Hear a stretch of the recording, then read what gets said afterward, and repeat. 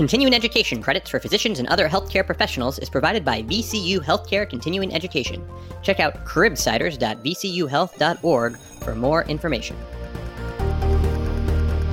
The Cribsiders podcast is for entertainment, education, and informational purposes only. The views and statements expressed on this podcast are solely those of the host. And we're live. Yeah. Welcome back to the Cribsiders, everyone. Hey, y'all. What's up? Justin Burke here, joined tonight by Dr. Krista Chu-Manchu and our phenomenal producer, Dr. Becca Raymond Colker. Becca, how's it going? Oh, it's going great. Great to have you back. Our guest tonight, Dr. Margaret Scheffler, here to discuss medication safety, a great pearl-filled episode of tangible things you can do in practice, whether outpatient or inpatient. But before we go into the content, hey, Chris, can you tell us about the show? Yeah, we are the Pediatric Medicine Podcast, where we interview leading experts in the fields to bring you clinical pearls, practice-changing knowledge, and answer lingering questions about core topics in pediatric medicine. Tonight, we have a fantastic conversation with our guest, Dr. Margaret Scheffler. Dr. Scheffler is a board-certified pediatric intensivist who has been attending in the ICU and pediatric sedation service of Hasbro Children's Hospital since 2012. She completed her residency in pediatrics and her fellowship in pediatric critical care medicine at Texas Children's Hospital and Baylor College of Medicine in Houston, Texas. What up, Texas? As an AMS faculty member, she works with medical students, residents, and fellows to educate about the care of critically ill children, and her scholarship is focused on safe and effective uses of medications in children, including quality and safety improvement for medication use in children and determining pediatric-specific pharmacokinetics of medications used in children. Tonight, Dr. Scheffler teaches us life-saving pearls that you can use today to prevent medication errors. So without further ado, I guess we should get to it. I don't have a pun. You don't have a pun? That's a tough pill to swallow. Is it? I don't know what But what's the dose of that pill?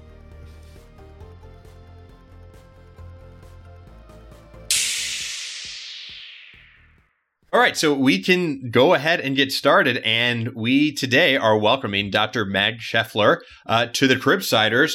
Mag, welcome to the show. Hey, thanks. I'm so excited to be here. We are very excited to have you. We already went through the formalities, but I want to do it on air. Is it okay if we go by your first name and refer to you as Mag throughout the show? Yes, absolutely. Thank you. I feel like we're old friends now, already on the first name basis. Obviously now we're on the first name basis, we're super close, but our audience would love to get to know you a little bit better. And so I would love to hear you kind of give yourself a one-liner, describe yourself to our audience. What are some things about you and maybe something that you're interested in outside of medicine? Yeah, so I am a pediatric intensivist at Hasbro Children's Hospital in Rhode Island. I don't know if I should say my institution or not.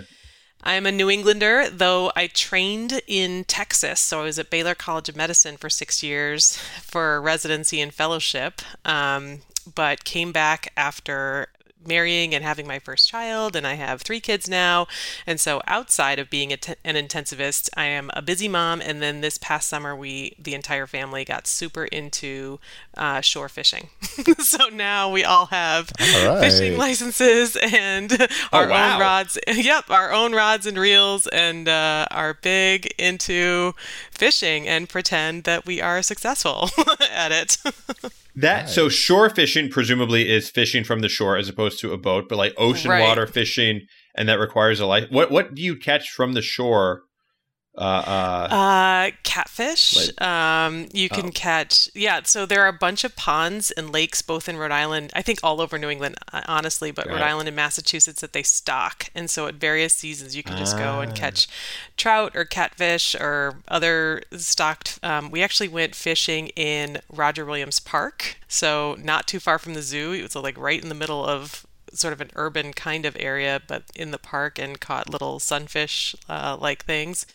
And we are catch and release, so we just toss them back in there. But most of the time, you're not catching anything. You're just standing peacefully on the shore with some boots on in the water, enjoying the nature and the weather, and it's so relaxing. So if I catch a fish, I get excited, and that's a thrill also. But peace that comes with just standing there and admiring the nature for like 3 hours is unsurpassed in my experience. Nice, That's amazing. Nice. Yeah, that sounds nice. Maybe I'll get into shore fishing. Have you ever heard of the Japanese form of fishing called tenkara? No, how do they do that? So it's a long, flexible pole, and the pole is about the same almost the same length as the line.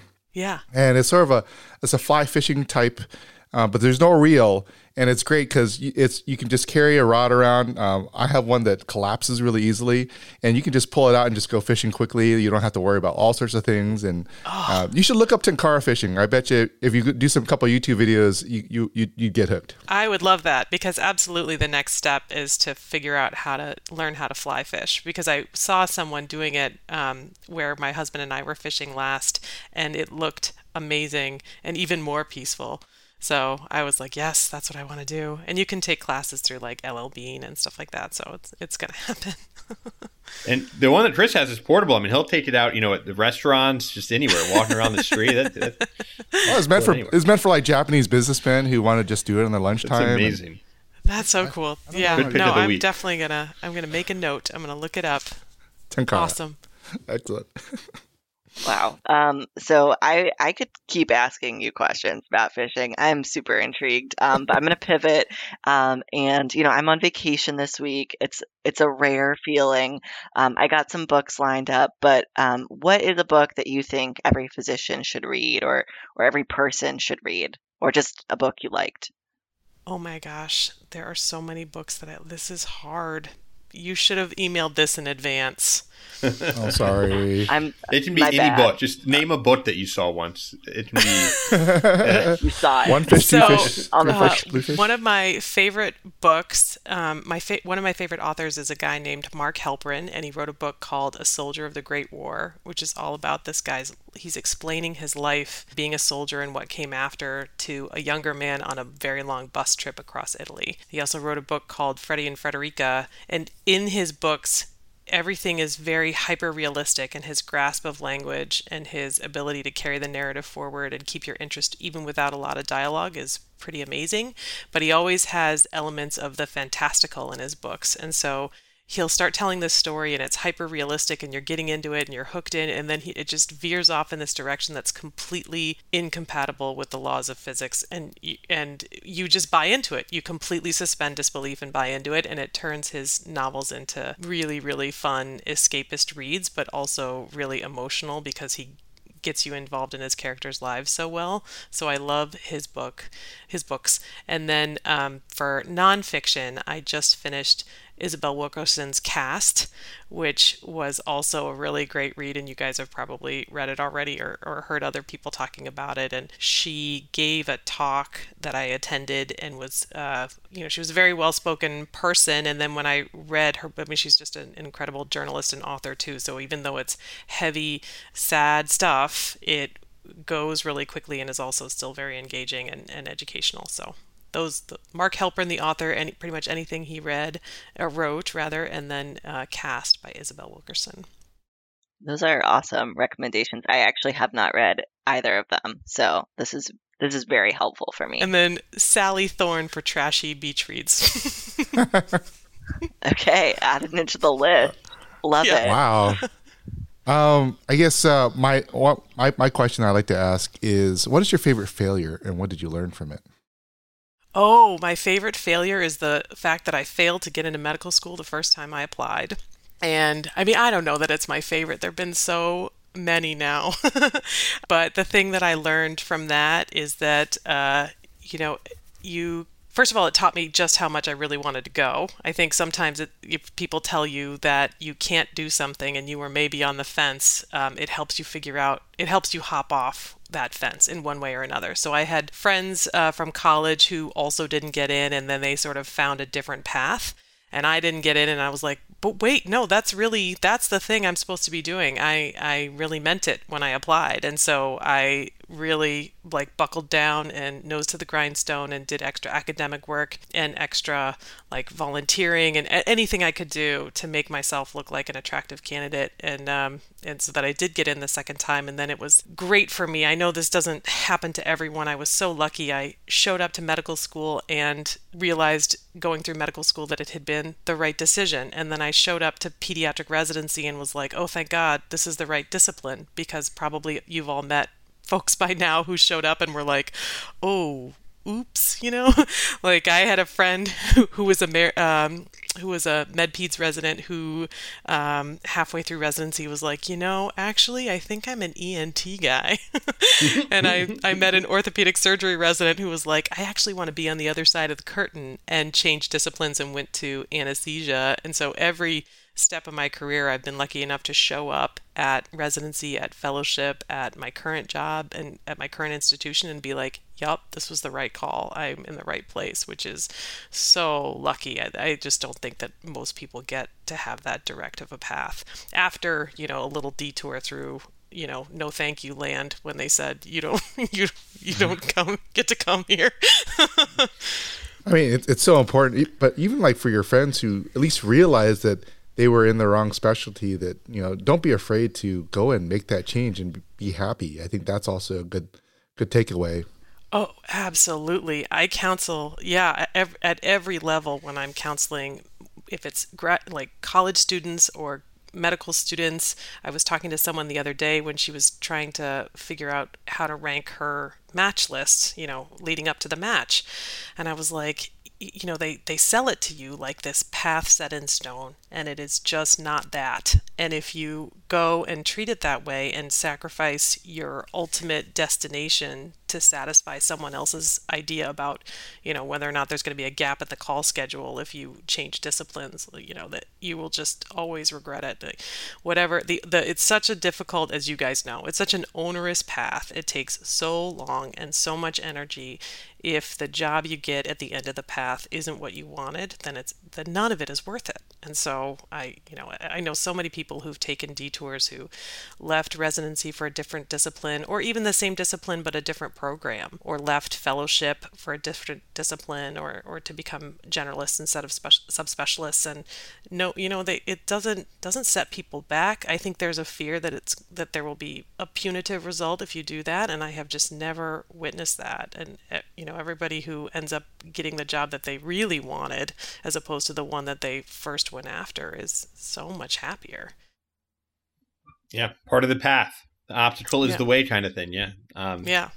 Yeah, I think that's great. This is a very inspirational start, and I appreciate you sharing. And I think that it's nice to hear narratives from people who have found significant, enormous success, and kind of the path that led them there and got them to a happy part where they're enjoying everything that they do, which is really great and really great to hear. Yeah. Let's dive into some content. Let's do it. Becca, you wanna start us off?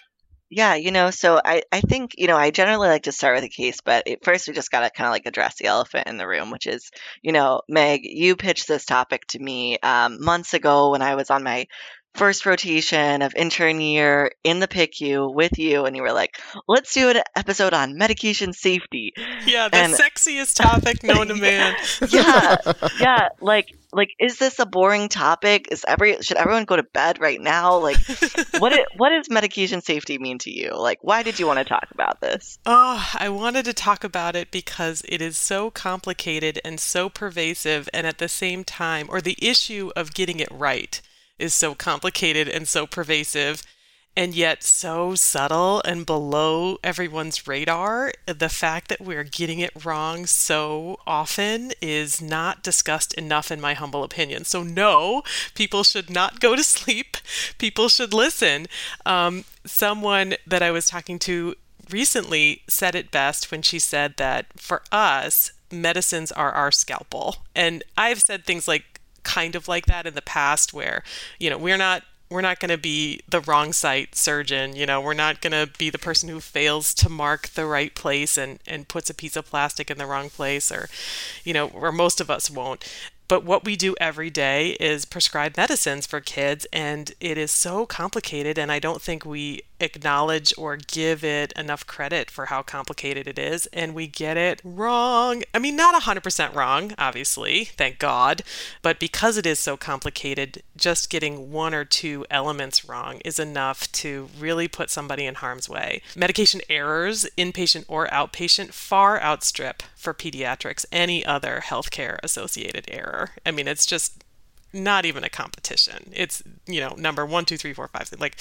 And so when I started learning about it and learning, first of all, just how often it happened, which is scary, but also how complicated it is and intimidating it is for people try and get everything about it right. It really, first of all, I got really excited about it, really nerded out on it. And then any opportunity to talk to people about it and give them some simple ideas for things that they could do, like start doing this today and you will make your patients safer. Isn't that nice?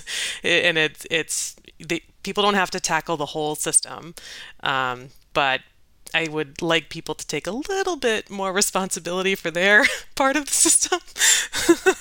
And so that's why I was like, ooh, a new outlet to talk about this super fun thing.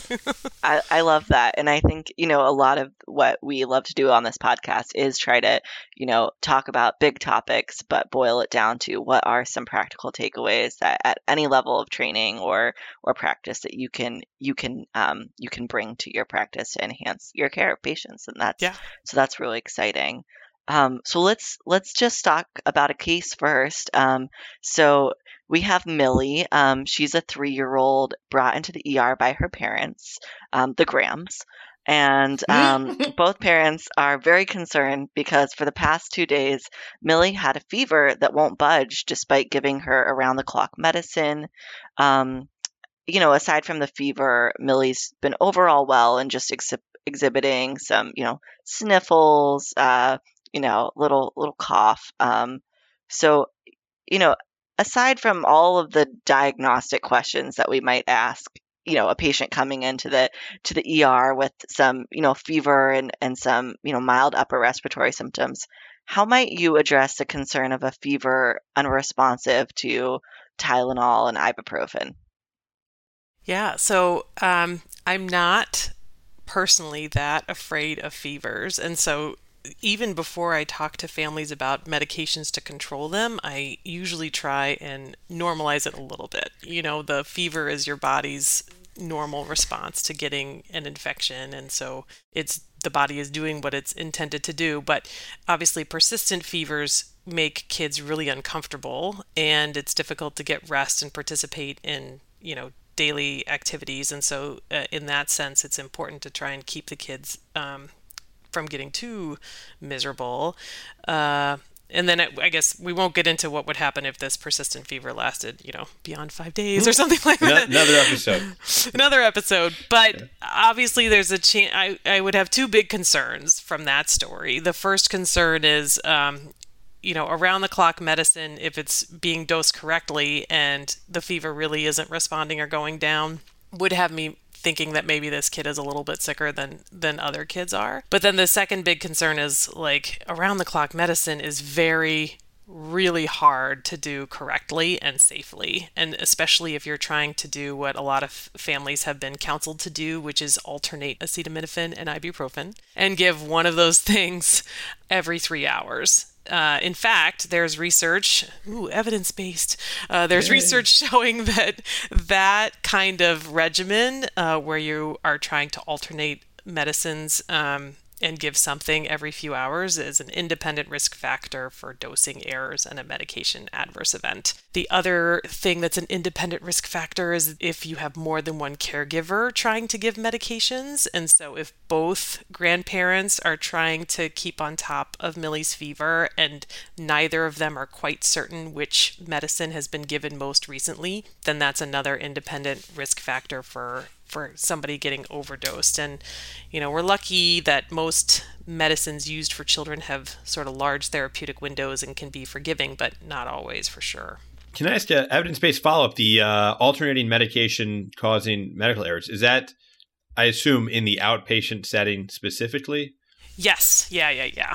So there are problems on the inpatient setting with transitions of care. And so if you start a regimen like that in the emergency department and the patient stays in the emergency department longer than you anticipate, or maybe they go to an observation unit and are there for 12 to 18 hours before they get admitted, transitions of care introduce error too. And so it becomes critical that the person who's been administering those medicines, either over a shift or over a couple of shifts, correctly transfers the information to the person accepting care for that patient. So nurses typically, so that the nurse who's picking up the patient will correctly understand which medicine is next available.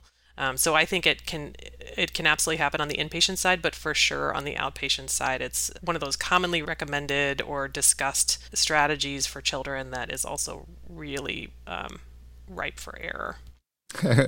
So what would be your suggestion as an alternative to suggesting that? So again, I think if we can sort of normalize, I think, the safest thing is to minimize as much medication exposure as you can.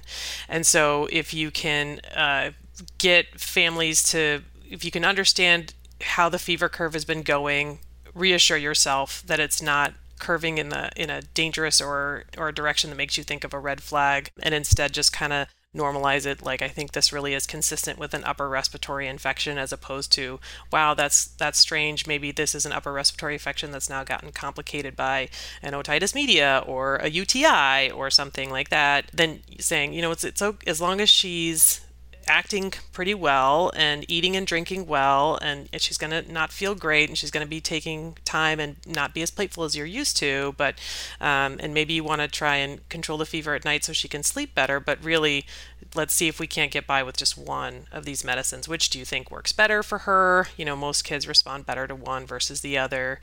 My kids, for some reason, were never big acetaminophen fans, but I also didn't give them a lot because of exactly what I'm describing to you. I'm like, hashtag team ibuprofen, yeah. Right.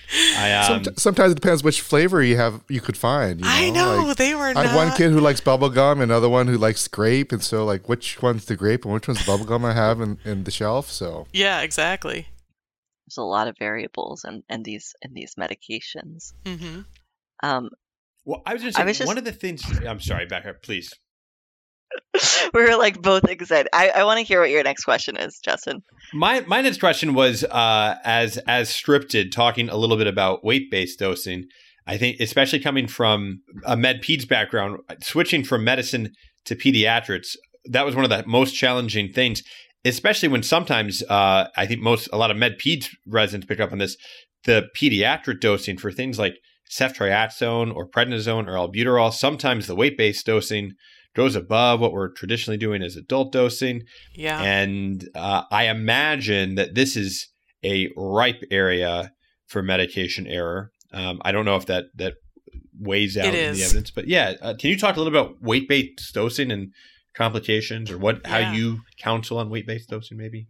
So obviously weight-based dosing in theory or generally and typically is safer. So a tiny baby should not be getting the same dose as a 50 kilo 14-year-old. And so weight-based dosing is absolutely mandatory in that regard to keep children who are at different ages and sizes and developmental stages safe.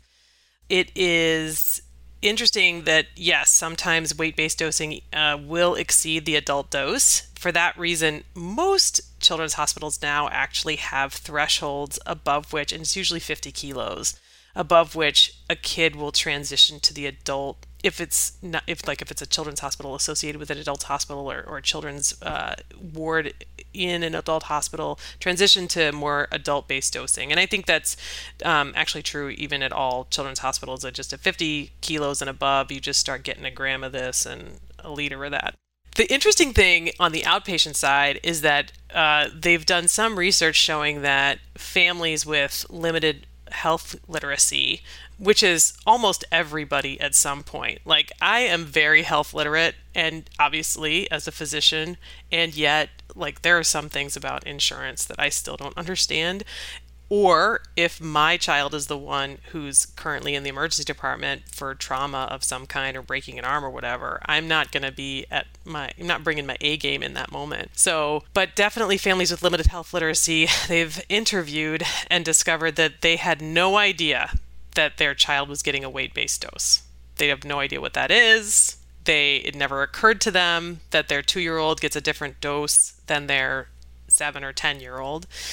And so it is something that's ripe for error because, to quote a family member that I was just talking to the other day, we don't know what it is we don't know. And so they have no idea that weight-based dosing is a thing. And it's one of the biggest challenges for outpatient prescribing, and it's one of the reasons that it is incumbent upon providers who write prescriptions to make sure that families understand each element of the prescription. And it's even more important, or upstream from that, it's incumbent upon the provider to understand and make sure that the provider knows what the elements of a prescription are and how they need to counsel families. Because families need to know not just the drug and why it's being given, which is another interesting thing that I think we sometimes fail to communicate with families. We say, oh, I think your son has an infection, I'm going to give him this prescription. When in fact, I think your son has an ear infection, I'm going to give him this antibiotic for 10 days. Families don't always understand that they need to take it for 10 days and then stop. But also, your son needs to get 100 milligrams of this medication, and it's going to be 5 milliliters. I mean, that's one of the things that really I wish we had a better system for. As a physician, I have to worry pretty much exclusively about dose, but the families that have to administer the medication have to worry about the dose and also the volume that dose is going to be in. And so they have to know 2 numbers, which is very confusing, particularly for people of limited health literacy. And then if you have one child getting one volume and another child getting a different one because they're different sizes, then it's even more confusing and complicated. So weight-based dosing is mandatory and what we need to do, and absolutely adds additional complexity and burden on families to understand what it is that's going on. So we've talked a lot about acetaminophen and ibuprofen and a little bit about antibiotics. Are there other really common medications that are often misdosed? Is it just any medication that has a concentration that we have to give? Is this something we have to worry about for all of them? Yes. It's something you have to worry about for everything. The most common ones are antibiotics, and the families typically seem to, or the literature seems to show that families seem to fall back on volumes. And so they may not understand completely the dose in terms of milligrams, but they will hang on to the volume. And so the biggest source of dosing error is families misunderstanding volume, particularly if we use vernacular. So we should never, ever, as providers, ever use vernacular like teaspoon or tablespoon to describe a dose.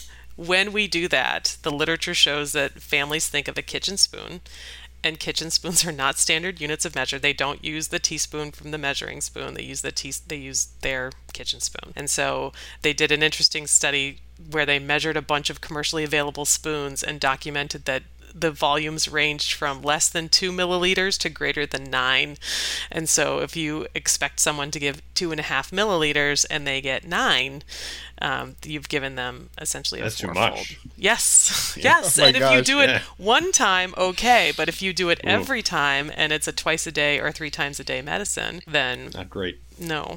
It sort of reminds me of, there's this YouTube channel that I watch called Glenn and Friends Cooking, and he does a whole bunch of like old recipes. Like he'll literally take out an old cookbook from the 1800s and cook from it. That's awesome. But they'll have standardized measurements or non-standardized measurements from like Europe and France or even just like weird places in the Midwest. And he's like, well, we're just going to assume what they mean when put in a teacup worth of this. Yeah. And so every time I think about that, it's like, yeah, it's just completely non-standard. So. I know. That's exactly it.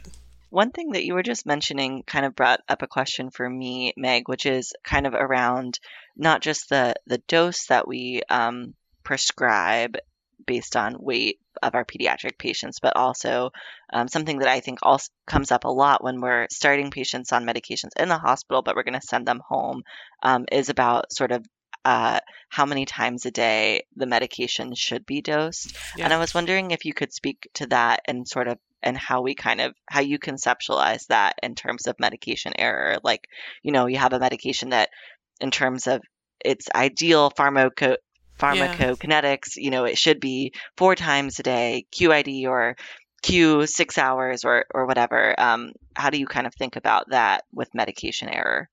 So I think I put it into sort of 2 buckets. The first bucket is what we all know and familiar with as people and human beings, not just physicians. The more times a day you ask someone to give a medication, the fewer doses they will actually get. So if you have the option to prescribe a regimen that has fewer doses, if you can do something once a day or twice a day instead of 3 or 4 times a day, then you will automatically be helping to support that family be more successful adhering to that regimen. It's just so complicated. I cannot imagine trying to dose one of my children 4 times a day. I wouldn't be responsible for it half the time because half the time they're at school or daycare. And so again, that introduces more caregivers, making sure all the caregivers understand, and that's not always easy to do. So if you have the choice to limit those kinds of complicated regimens, you should absolutely do so. The second thing that you can do as a provider is use living room language. So I just told you not to do that in terms of volume, and now I'm telling you to do it in terms of schedule. If you use the traditional medication, like medical speak of TID or 3 times a day or every 8 hours, some families will interpret that as needing to wake a kid up in the middle of the night to get the 3rd dose in.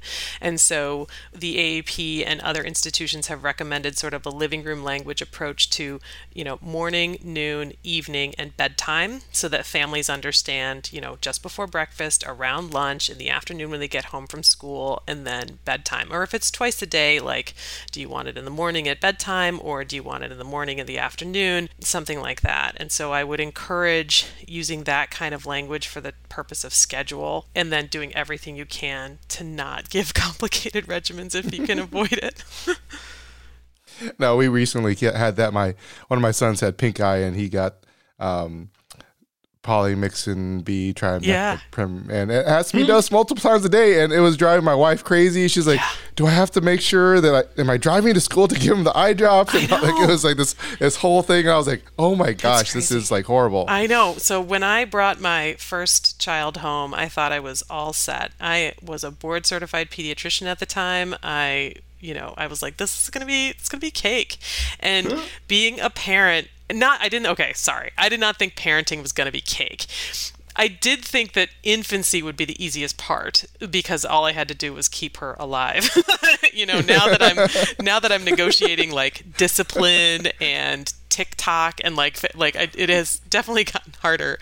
But I thought infancy would be easy, and it's just, you take the child home and you realize just how much you have no idea about, and practical strategies to get your family through the day when one or more of them need to be on scheduled medications.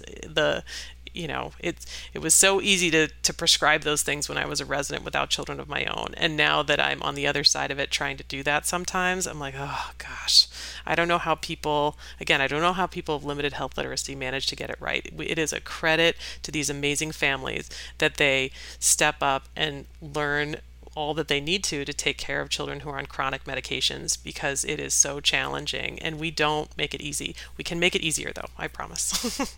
And some of these, I imagine, extrapolate to not just the frequency of dosing, but the number of medications. I don't know if that's evidence-based, but I imagine, oh, for sure. Sometimes some of the med lists, when there's vitamins and bowel regimens, and, some of these medicines are very important. Some of these medicines are not that important. Do you have like a deprescribing spiel or shtick that you tell students, trainees, or families, patients? A deprescribing shtick?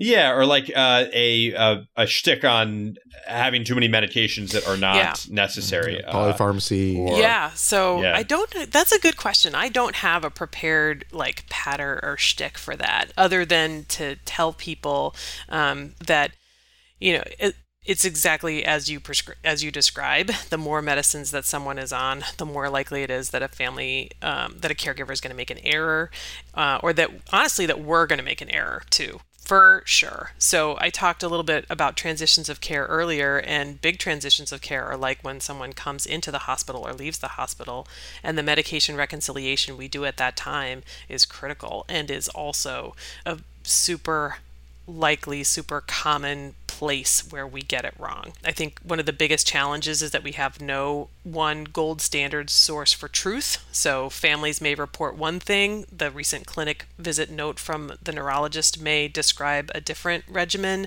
The pharmacy may have dispensed something with a different prescription on it. And so you're left there trying to figure out which of those things is most accurate. But as you point out, that's also an opportunity, particularly on discharge, to deprescribe or at least take things off the medication list. The number of times I see in the hospital, because in one of my roles I end up doing my own medication reconciliation when someone leaves the hospital, and the number of times I see old antibiotic prescriptions that are left on the MedRec list from like a year or two ago, an otitis in 2018. And I'm just like, that, it's just noise. It's noise keeping us from understanding what the person really is supposed to be on. So that's a good point. I should maybe get on my soapbox about that a little bit more because you're absolutely right. The more medicines you're on, it is evidence-based. The more medicines you're on, the more likely it is that they'll make an error, you or the family. And we should all be empowered to listen when families say that they're not taking those things anymore and take it off the list. Absolutely. And I think, one question I have for you is, what should families know about medication safety? And do you have any advice that you routinely give to families about how to kind of help them manage, regardless of their level of health literacy, about having their kids be safe with these medications we're prescribing? Yeah, absolutely. The biggest thing that I counsel families is that their version of the med list should be the gold standard one to the best of their ability, and to treat it like a religious tract. It's gold, it's invaluable. They're the ones who know, even down to the most minute detail, like if you come into the emergency department and you have this med list, knowing when the last time the child got a specific dose. Are they due now? Are they due yesterday? Are they due later? So having that medication list and keeping it up to date and accurate is one of the most powerful ways that families can successfully communicate with the physicians that they're going to interact with all throughout the healthcare system, when those physicians may not be familiar with their child. And then the other thing that I tell families is it is my job to make sure that they understand how to safely give the medicines. And I also say it is really common that families have questions about this because it's so confusing. What questions do you have for me? And I just try and set it up like, if you don't have questions, then you must be a super genius. But, what questions do you have? And one thing that I probably don't do often enough is empower families to talk to the pharmacist when they get a prescription filled. Because I think families will often, the pharmacist will hand them the bag at CVS or whatever and say, do you have any questions? And families are just like, no, it's fine. And I'm like, no, pull out the medication, look at it, make sure you understand, because I just told you all this information about what this medicine, how we're supposed to give this medicine to your child. Make sure that the instructions on that label match what you think, because this is a whole other kettle of fish, but pharmacies can actually change the labeling information on a prescription. I don't think prescribers, this is one of those things that providers don't even know, but if you write a prescription for 100 milligrams of medication X and the pharmacy has it in a different concentration than the one you prescribed, well, the volume instructions on the bottle may be different from what you told the family in your clinic.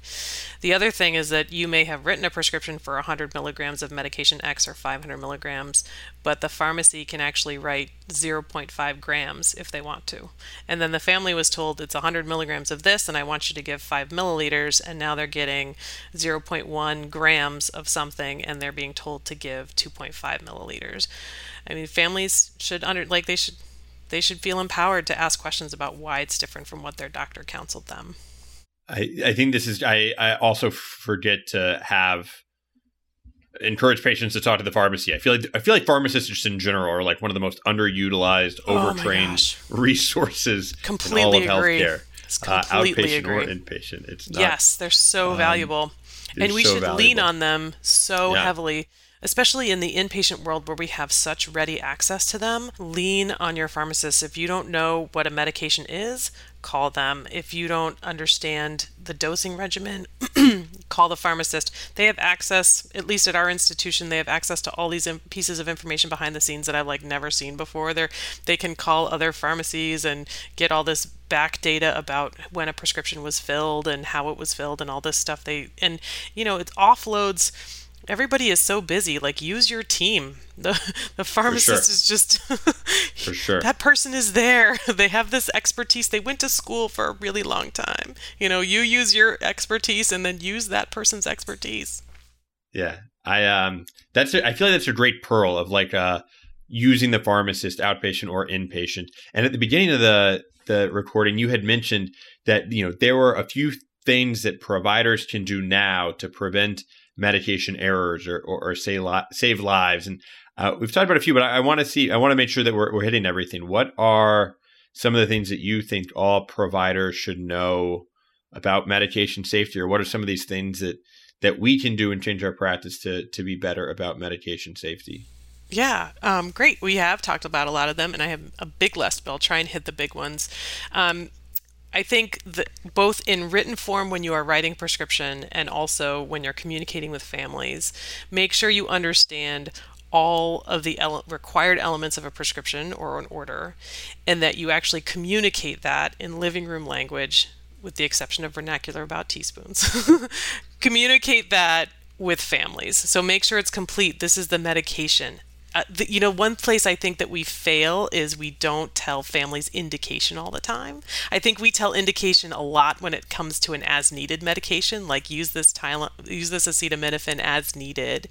But if we say, I'm going to prescribe this antibiotic, we just assume that the family understands why we're giving it. And so it should, this is the medication, this is the indication, this is the dose, it's going to be 3 times a day, so breakfast, lunchtime, and bedtime. I want you to give this for 10 days. I'm worried. I want you to watch out for the following side effects. And I want you to, the purpose of this medication is to help your child get over this infection. And when we are finished with this medication, you don't have to go into this detail, but like you could even tell families, like, then you throw it in the trash. A lot of families don't know what to do with their leftover medicines. So in written form and in verbal communication, being as explicit and complete as possible. And if you don't know what all the elements of a prescription are, or all the elements that need to happen in that conversation, then there's some great resources from the AAP, and or just email me and I'll tell you. The other thing that we haven't touched on, but I think is really important, both inpatient and outpatient, is logical dosing. So we talked about weight-based dosing and the fact that you might need to give 127.5 milligrams of something because a kid weighs 12.75 kilos or something. Please round. Please round to a logical dose. Such a pet, yeah. Not only is a parent not going to draw up 127 milligrams of anything, but not even a nurse is going to do that. So don't pretend like anyone's getting 127.5 milligrams of anything. Just give 125 or 150. The therapeutic windows are usually pretty big, but give something reasonable, something that rounds to the nearest half a cc or whole cc, so that people can do rational dosing. That is actually would be of huge benefit to helping people understand, and not require too much brain power. We said it was okay to discontinue medications. We talked about medication reconciliation. And I think that so those are the things. I have this whole list, but again, if you wanted to start doing really powerful things today, being complete with your communication, written and verbal, rational rounding everywhere for everyone's sake, and then really empowering families to ask questions early and often to make sure that the communication was as complete as you thought it was, with you and with the pharmacist, setting the expectation that everyone has questions about this stuff because it's complicated. What are your questions? And getting them out there and making sure, because everyone at some point is going to have low health literacy, either because they're stressed or because they don't speak the language you're speaking, which is another thing, but you have to communicate in the preferred language of the person you're speaking with. That is also mandatory. And so these things do take a little bit more time than you've probably been putting into it, but it doesn't take any more money. It takes a little bit more time. And it's one of those things that if you practice and make part of your muscle memory, it does get faster, and then it takes less time over the course of your career. And you will have saved morbidity for sure. And if you're, I don't want to scare people, but every once in a while, these strategies are the kind of thing that can actually save a mortality. So as someone who has watched a kid with pretty horrifying flecainide toxicity in the PICU because of a 10-fold overdose, I do not wish that on anyone. I always double check my flecainide dosing. Right. Double check it, and double check the volume and the concentration. Yeah. We have some providers in our clinic that are, I should do more, but that will take a small syringe, mark, the 3.5 milliliters for acetaminophen dosing. Although I will say now I'm a little even more hesitant. I imagine the concentrations of acetaminophen and ibuprofen in pharmacies are more standardized, but those have actually been standardized by law. And so I don't think there's any acetaminophen product out there that's not 160 milligrams per 5 cc's. Excellent. But I think this concentration of ibuprofen has also been standardized, but those are like the only two. Got it. So those are the only ones you can use the syringe marker technique. Yeah. But you know what so when I was a resident, one of the clinicians I rotated with used to make it part of his well child check visits. So every time a family brought their kid in for a well child check and they got a new weight and a new height and a new mark on their growth chart, he would just say, okay, so if you need it, at this point in your child's life, this is how much acetaminophen he should get, and this is how. Oh, that's awesome! Right? Yeah. It wasn't like didn't wait until the kid was sick for the family to ask, because there is also literature showing that families don't understand the charts on the back of the box from acetaminophen and ibuprofen, and so they can get that wrong. Sometimes they don't ask. Like if they got a prescription for Tylenol or acetaminophen like last year, they'll just pull the same one out and give the same dose that they gave the kid who was like a completely different weight. Right, because they have no idea about weight-based dosing, as we talked about before. And some of those, the charts on the back of some of those boxes will have the weight, but for some boxes they'll have the age instead, like age 2 to 4 give this much, age 5 and up give this much. And so anything we can do, even for over-the-counter medicines, to guide families. In fact, if you have a really critical medication, like Justin, you were talking about, like some of those medicines are really important, some less so. But if you have somebody who's, and I don't usually prescribe anti-epileptic drugs, but if something like that, literature shows that one of the best strategies in that scenario is actually to teach and show a family how much you mean when you say that I want the kid to get 150 milligrams or 5 milliliters, and show them what you mean and show them how to draw it up. And then again, I think it's really important to empower them to talk to the pharmacist when they pick it up, because it would be horrifying if the person got a different concentration from the pharmacy than what they had in the clinic, and then they leave there with a misunderstanding of the volume that should be administered. So teach back and read back, as always, as in all things, medical communication. I think those are good reminders, especially again with the pharmacist. And I love the well child visit and doing acetaminophen and ibuprofen dosing. And actually, Chris, the one person that I've seen do that consistently was our shared resident, Dr. Kinsey Daniels, who was in Ohio and then over at Rhode Island. And so it's a good shout out to her, because that is something that I think about doing in my practice. Yeah, and you could, you wouldn't have to necessarily calculated for every kid. If you were an outpatient provider, you could just make a table and then print out like 100 copies, and then every time somebody came in for a well child check, you could put the kid's name, the date, and circle where they are on the table, and then you don't have, just be like, oh, it's 2022. It's time for the whole QI project. Yeah. Yes. Oh, where are the med students and residents in the audience who want to do a QI project? I mean, why can't that be done? I mean, like when, back when I was doing a lot more inpatient peds, every kid who got admitted, they got a special page. They got printed off with all their doses for rapid response. Yeah. And it was just automatically there. Yeah. And the code sheet, we have it in the PICU too. Like if you're 10 kilos, your code sheet has, and we could we do it all the time on the inpatient side. It's so easy to do it we're just talking about 2 medicines, ibuprofen and acetaminophen. And if your kid weighs 15 kilos or 20 kilos, because again, you're rational rounding with these drugs. You don't need to give the 12.873 kilo dose. So yeah. All right. Someone's got to do that. Someone's got to do that. Yes. Audience, we've given you a project. Enjoy. Seriously, in your copious amounts of free time. Yeah. And when you publish the QI, you have to cut the curbside. Seriously. Yeah. That's all we ask. I think we've talked about this a bit, and I think your point of, like medical literacy is really contextual to like the moment, and it's something that we all have a variable amount of at any given point of the day or middle of the night, if it comes to that. Right. But I do think that, something that I've encountered is that there can be more medication errors when there are more unfilled gaps in medical literacy, or inadequate interpreter services is also, a significant problem that I've experienced. And I guess in terms of just like any advice or innovations that you've been part of to kind of help mitigate specifically these issues of inequity regarding medication safety from your perspective.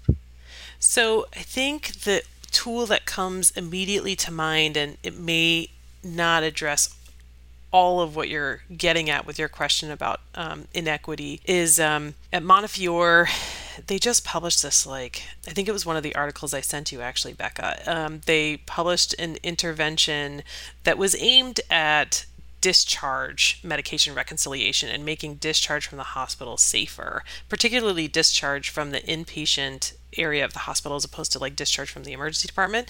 And their intervention was a bundle of 3 things. They educated all of the folks in the hospital about their project and what they were hoping to achieve from a communication standpoint with families. They leveraged their EMR and made a bunch of changes to that not everybody could do. But then they trained everyone in a standard form of communication around medications at the time of discharge. And it has all of the elements that we were talking about. So the acronym they used is MEDRIGHTS. So M stands for medication name. E is engage the family. By engage the family, they meant asking the family if they'd ever heard of the medication before or knew anything about it, which makes sense if you're doing medication reconciliation on discharge, and some of those medicines the child may already have been on when they came into the hospital. So you say, do you understand? So this Asthma-Nex, you've heard of this before? Are we on the same page with this stuff? Yes, no? And then dose, your dose has changed or your dose remained the same. R is for root, because to your point about healthcare literacy, if you don't explain that an antibiotic for an ear infection is supposed to be taken by mouth, some families will put it in the ear.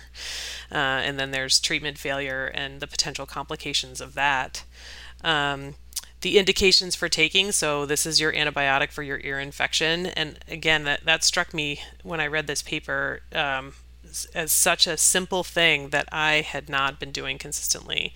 I think we do it all the time for as needed medications. If there's pain, give this. If there's fever, give that. And we don't do it for scheduled medications, and we really should.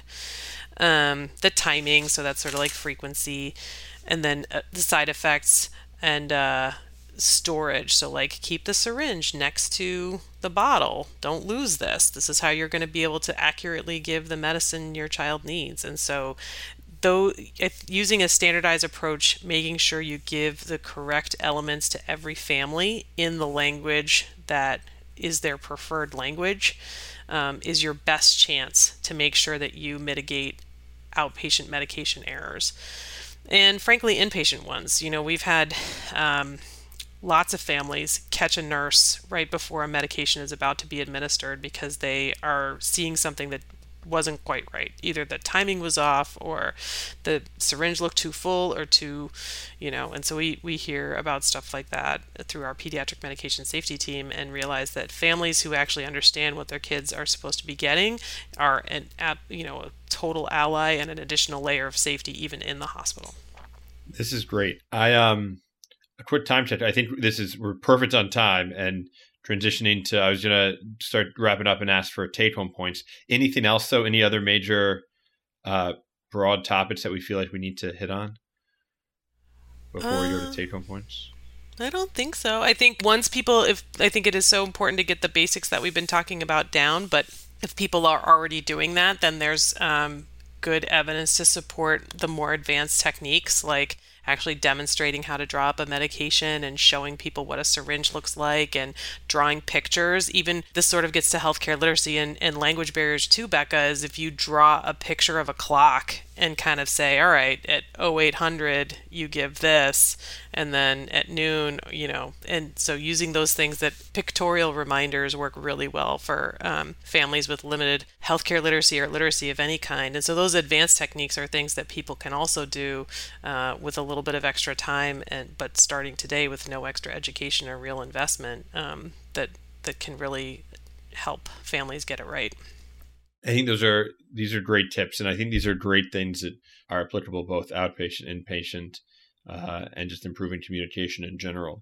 We've talked on a lot of these, like you mentioned, interventions that providers can do now to save lives. What are big picture, the main take-home points that you think are important for our listeners to leave this podcast with?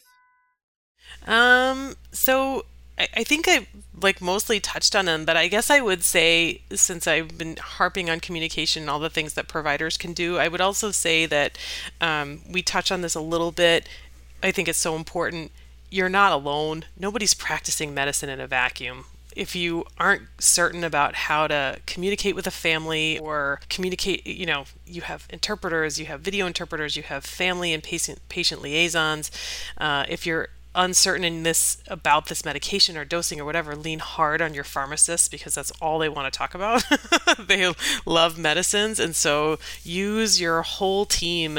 You don't have to do this stuff alone. And then also be confident and reassured that people like me, I'm not the only one out there interested in this, obviously. There are a lot of people all across the country that are very interested in making this safer and are lobbying with the AAP to get things like universal concentrations, so that it doesn't change from inside the hospital to the outpatient pharmacy, and universal labeling requirements, and mandating that liquid medications be dispensed with a syringe. So we didn't mention this, but we were sort of alluding to it. Liquid medicines obviously are more error prone than tablets are, and are far more typically involved with errors than tablets. So please be reassured that there are people trying to do things on a much more systematic level so that we can make the system safer and easier for providers and patients. Excellent. Thank you. You're welcome. And then our final question, anything that you think we should plug, or anything that you want to have our listeners check out, website, resource, anything to plug for the people that listen to the show? Yeah. Oh, well, in terms of medication safety, I actually don't have the AAP, as always, is our source for recommendations and great institutional policies and best practices, and they do have several policies and statements around medication safety. If you don't have to take my word for it, you can read what the AAP has to say about it. And then if you're ever out on Cape Cod, do yourself a favor and go fishing and then hit Sunday School up for some ice cream. There's one in Dennisport. There's one in Harwich. It was voted the best place to get ice cream in Massachusetts in 2021. It's super delicious. Nice. Good plug. Awesome. Good plug. Yeah. Excellent. Well, hey, thank you so much for joining us, sharing your expertise and time. I think this is a great episode and has a lot of tangible skills that inpatient, outpatient providers at all levels can kind of walk away today and implement. So Thank you we really so appreciate much. having you. Thank you so much for letting me do this. I think it's so important, and I'm so happy that I get to talk to a new audience about it. I really appreciate it. Of course. Well, thank you for the time. Yes. Really appreciate it. This has been another episode of The Cribsiders. It's for the kids. Get show notes and sign up for our weekly Knowledge Food Formula Feeds newsletter on our website at www.thecribsiders.com.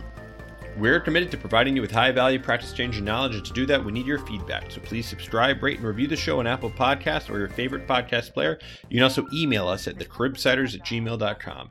A special thanks to our producer for this episode, Dr. Becca Raymond Colker, our executive producer for this episode, Nick Lee, our showrunner, Dr. Sam Mazer, and our wonderful social media team on Twitter, Instagram, and Facebook. I've been Justin Lee Burke.